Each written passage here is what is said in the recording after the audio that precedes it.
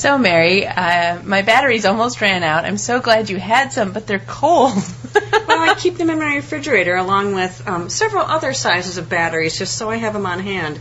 It's a little quirky habit of mine, but I always like to have backup whenever needed. So I've gotten in the habit of stockpiling batteries and keeping them in the fridge. Well, it's very practical, but why do you keep them in the refrigerator? I read somewhere a long time ago that that's how you extend the life of batteries, by keeping them cool. That and film, too. So I also have several canisters of film in there, too.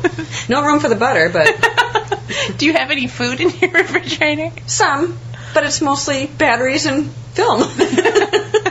What kind of food do you keep in your refrigerator? Right now, because it's wintertime, I have some oranges and actually some grapes and things. So those are kind of coveted at this time of year.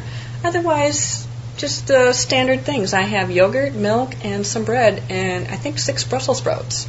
Oh, just 6? Just 6. Why do you have Brussels sprouts?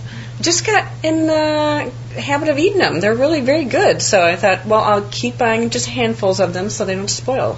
How do you prepare your Brussels sprouts? I steam them for about 10 minutes or so and eat them just perfectly plain. A little salt, a little pepper. That's about it. Really? I find them a little bitter. I find them a little bitter too, but the longer you steam them, the bitterness kind of goes away. And then, of course, there's ways you can dissipate the bitterness with a little bit of butter or some other seasonings too. So they're not so bad. Well, I'll have to try that.